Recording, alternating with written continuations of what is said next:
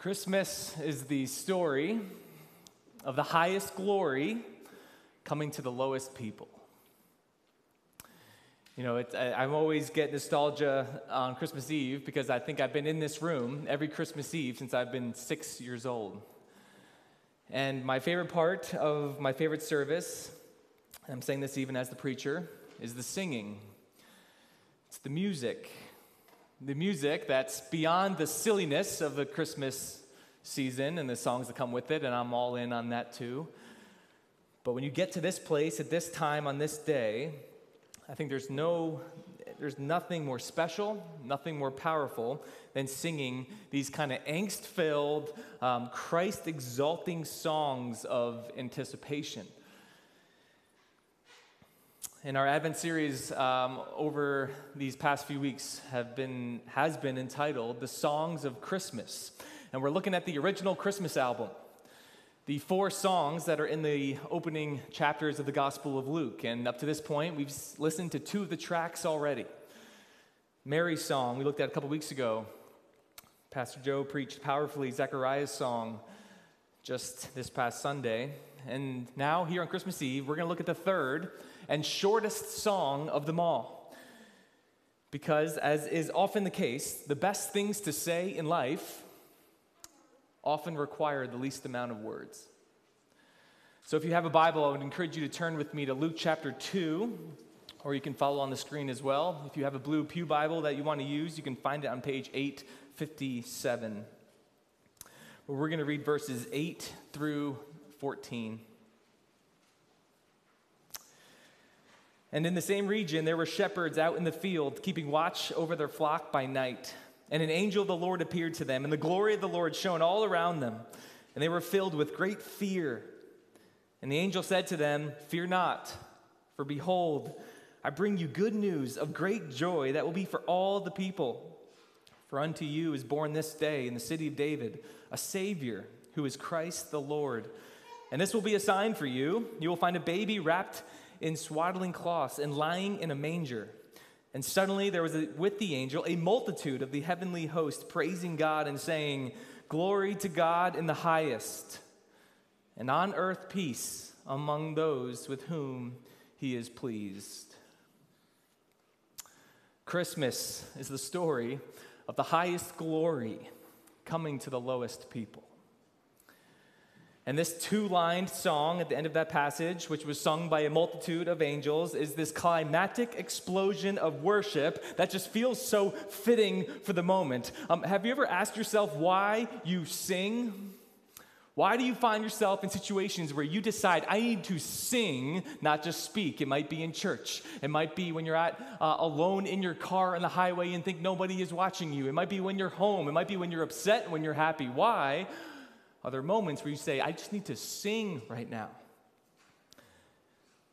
Maybe we don't have a scientific reason why, and maybe it is enough to just say and recognize there are moments in life where singing just feels so fitting. There were 3 movements in this scene, in this passage, that ends in a song that I want to look at briefly. First, the proclamation. Second, the audience, and then third, the song. So first, the proclamation. You know, in the verses before the passage we just read, in Luke 2, 1 through 7, Luke gives you the story of Jesus' birth. And what stands out in those verses is that nothing really stands out about them. The most glorious moment in all of history was just written about without much glory. Luke just writes, kind of nonchalantly, the Roman governor, he called for a census, which required all families to go to the father's hometown to register. So Joseph took his pregnant fiancée on a trip to Bethlehem. Now, there's no record as to how Mary received this news, that at 9 months pregnant, she had to travel 80 miles. No trains, no Ubers, no planes.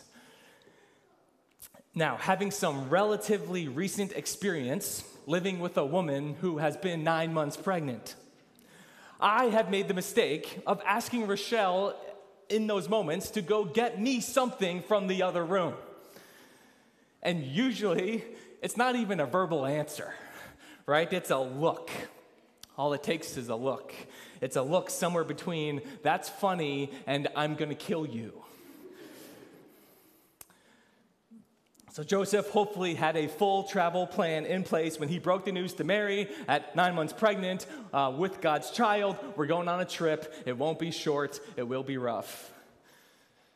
And not only that, but it kind of gets worse. And Luke continues to write nonchalantly that while they were there, it came time for Mary to give birth. And oh, by the way, there was no place for them to stay. And she gave birth in a stable. And Jesus was born in a manger, which is really just a better sounding name to an animal feeding trough, right? Even, in our nativity setups, in our pictures, in our cartoons, in our movies, that manger is always very clean looking, right? It looks almost cozy for baby Jesus. Probably not cozy. Probably not very clean. And I'm just saying, I think Joseph got a lot of side eye out of Mary on this trip, as he should have. But point being, the most glorious moment in all of history just happened. And Megan alluded to it earlier. It happened, and no one noticed. Nothing happened.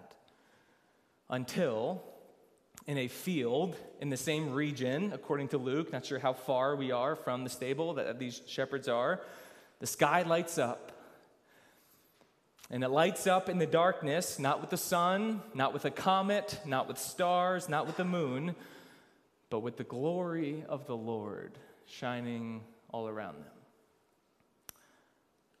There's no way we can imagine what that would have been like or looked like, but if you even went in your mind's eye and you tried to put yourself in a dark field and the sky lighting up, the shepherd's reaction is pretty understandable. It's the same reaction that every other person in the Bible had when they witnessed the glory of the Lord. It was terrifyingly amazing, emphasis on terrifying. And then verse 14, and the angel proclaims, "Fear not, I bring you good news of great joy that will be for all the people." Have you ever wrestled with the question of how do I explain Christmas to somebody? It's this massive season-long industry. How if you had 1 minute, right? If you were in an elevator with somebody, non-COVID world, and you were talking to them, and you had 1 minute with them, and it came up that what is Christmas all about? Where are you going with that? If you have a young child, how do you explain Christmas when you know you probably have a 1 minute attention span coming back at you? Luke just gave it to you. If you have 1 minute to explain Christmas, here you go. Ready? Good news, great joy, all the people. 3 phrases that give you Christmas probably better than any 20-minute ongoing diatribe that we would give. Good news, great joy, all the people.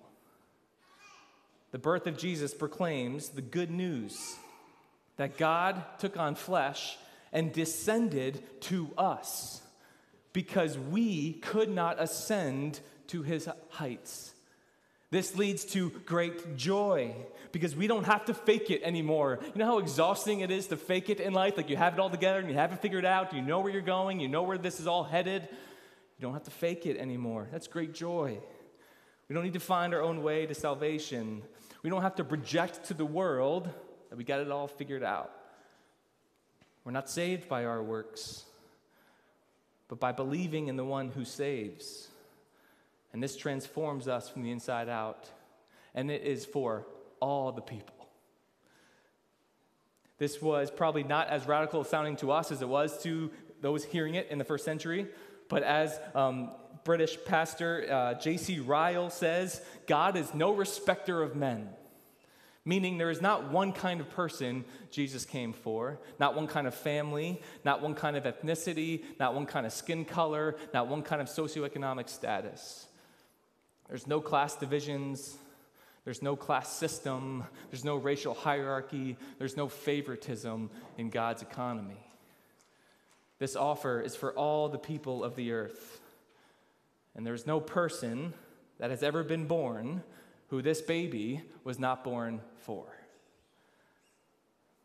So I say this to you, I say this to my own family. Let's keep the fun things about Christmas. Let's keep our favorite family traditions that you're going to have tonight, that you're going to have tomorrow, or maybe you're taking a break this year, but hopefully they'll be back next year. Enjoy the season. Enjoy everything that comes with it. But above all, remember the reason. Good news, great joy, all the people. That's the proclamation. Second, the audience. The angels just came to a group of shepherds who, along with the rest of the world, were going about their lives like it was any other night. This is the graveyard shift of the shepherds, right? So the only thing worse than having to count sheep in order to fall asleep is having to watch sheep who are asleep. Shepherds in the first century were bottom of the totem pole in the eyes of the Jewish people. They were a despised group. They were a lowly group. We have no bearing of this, I think, in our 21st century American context, but I mean, this is as low as you can get in your culture. A lowly group. Shepherds, by the nature of their jobs, could not observe Israel's ceremonial laws and their cleanliness laws, which means they were literal outsiders. They were not welcome in the temple. They could not go inside the gate. They could not give testimony in court because they were deemed unreliable and untrustworthy. And yet, who were the first ones that receive the announcement of Jesus' birth? Was it those at the top of their society? Was it the Roman emperor or governor who called for the census? Was it the Jewish high priest? Was it the respected, the revered, the powerful? Absolutely not. It was the shepherds. I find it interesting that at Jesus' birth, the angels declared it first to the shepherds. And then, after Jesus' death, at the end of the Gospel of Luke, an angel will announce the resurrection. And who will he announce the resurrection to first? A group of women. Another group of people that were not allowed to give testimony in court because they were deemed unreliable. Christmas is the story of the highest glory coming to the lowest people. And I think about how often churches and ministries emphasize trying to reach those of high status, trying to gear their ministries toward reaching the celebrity or reaching the popular or reaching the culturally revered with the thought that, well, if we reach them, then everybody else will follow. Shoot for the stars when you try to, the literal or figurative stars, the celebrities. If we get them, we got it. And in a society where the word influencer has become its own meaning, where it's not just a way to describe somebody who has influence, an influencer is an actual job now with an income, a social media star who's an influencer. Make money just because people follow them. But the shepherds were not the influencers of Jewish culture, not the high and mighty, not the most religious, not the most impressive. And yet, it's the shepherds who hear the good news of great joy for all the people.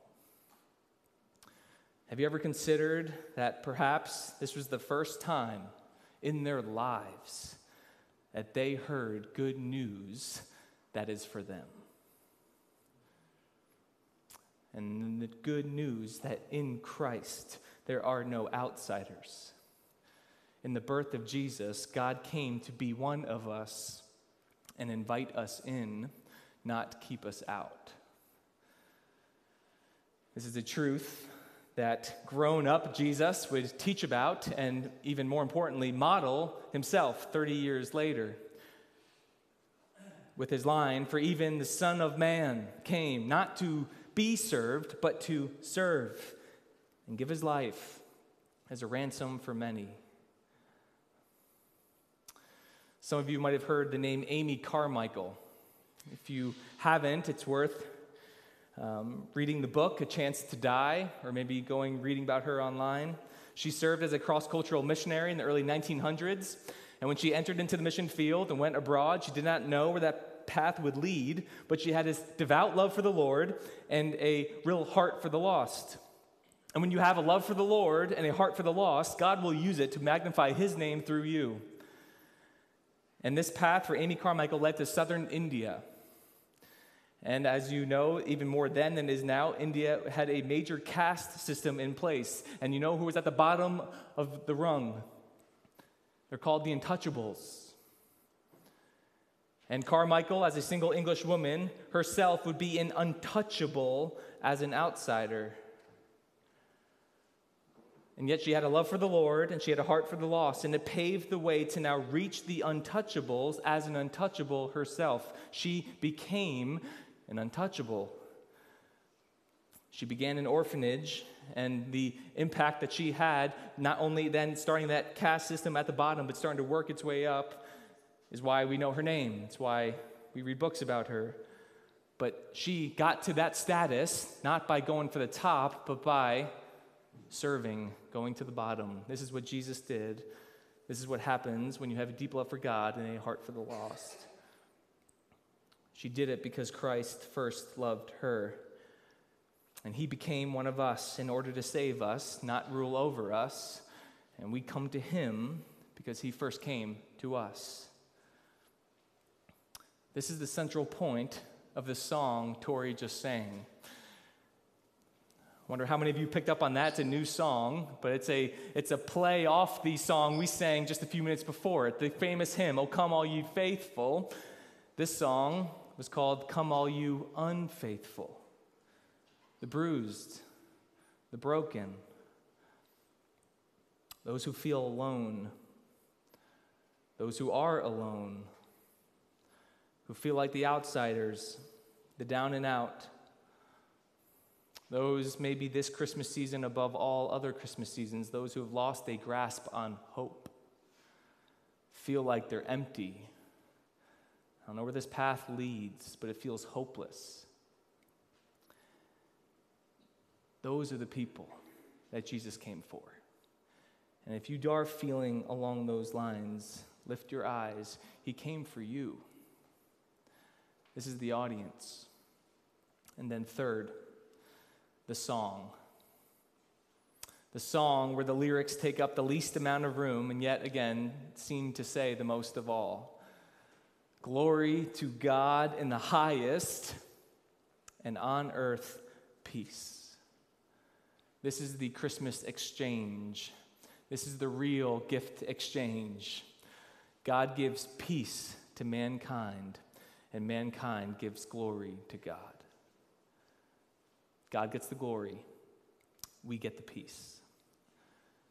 The highest glory comes to the lowest people. God comes to you. God comes to me. And all those who are heavy laden, all those who feel the inner chaos in the midst of a chaotic world, this is the only true and lasting offer of peace. So for those here this afternoon, those watching online, I imagine that there are many who are longing for true and lasting peace, and maybe until now it has felt as distant as could be. But everyone's life, in one way or another, is defined by an attempt to find peace. A peace of mind, a stability, a comfort, a security, an assurance that everything's going to be okay. And this world has a lot of false stories that love to offer and promise peace, but can never deliver it. The false story of consumerism, that if I just have the right things and buy the right things and get enough money to afford the right things and have the right stuff, maybe give some stuff to others, I'll have peace. The false story of progressivism, that as a society, we will do all the right things. We're always getting better. We'll always instate the right laws, and we will legislate our way to peace. The false story of individualism, that the inner you is the only one you need to truly satisfy. And just be true to yourself, and just follow your heart. And only then will you have true peace. But it fails to see that following your heart is the problem in the first place, not the solution.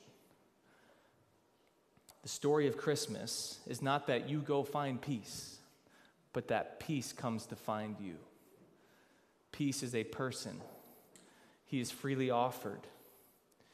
He did not come to be one of us so that we could just repay him. The story we believe, the story we live by, the true story is the story of the highest glory coming to the lowest people. And when someone receives the peace that only Jesus offers, they give glory to God. Glory to God in the highest. It's all we can do, and it's all God asks of us. And so if you have never received Jesus Christ to be your Lord and Savior, I'm not saying that you don't know about him or you don't know the story of Christmas or you've heard this story every Christmas for as long as you can remember. I'm asking, do you know him? Do you know that he came for you? Do you know the peace that he offers? Do you know the calling on your life is not to do better, but to surrender? To draw near to him because he has drawn near to you. What a way to end and redeem the dark year that was and is 2020. Because just like the shepherds in the field, it's always the darkest of moments where light shines the brightest. And the invitation for you is to repent of your sin and place your faith in Jesus Christ, for he lived the life that you could not live so that he could die the death that you deserved, that in him you might have eternal life. And for those who by God's grace have received Christ, and you are on a journey along with me in pursuing him, and it's imperfect and it's slower than we want, but you're seeking to live for him, make him the center of our lives, let this be a simple but needed reminder of peace in a year that has been anything but peaceful. Because when we find our story in the middle of his story, he gets the glory. We get the peace. Let's pray. Father, I pray that as we even gather and we go from here, that we would remember the simple but powerful and transformative story of Christmas. That we would remember today, tomorrow, every day thereafter, that this is our story. The story of the highest glory coming to the lowest people. So that we as the lowest people are exalted to the highest of places forevermore. Father, I pray that you would work in us and that you would work through us so that we might also model what you have modeled, that this world might look at the church, might look at Grace Church, not as the high and mighty, not as those who think they're better than others, not those who are condescending in the way we live or speak, but that we too might seek to serve and pour ourselves out for others. And let that mark our lives, let that mark our church, let that be a life that understands true peace. We thank you, Lord, for what you have done. We thank you for what you will do. And we thank you that it's all in the name of your Son, Jesus Christ. Amen.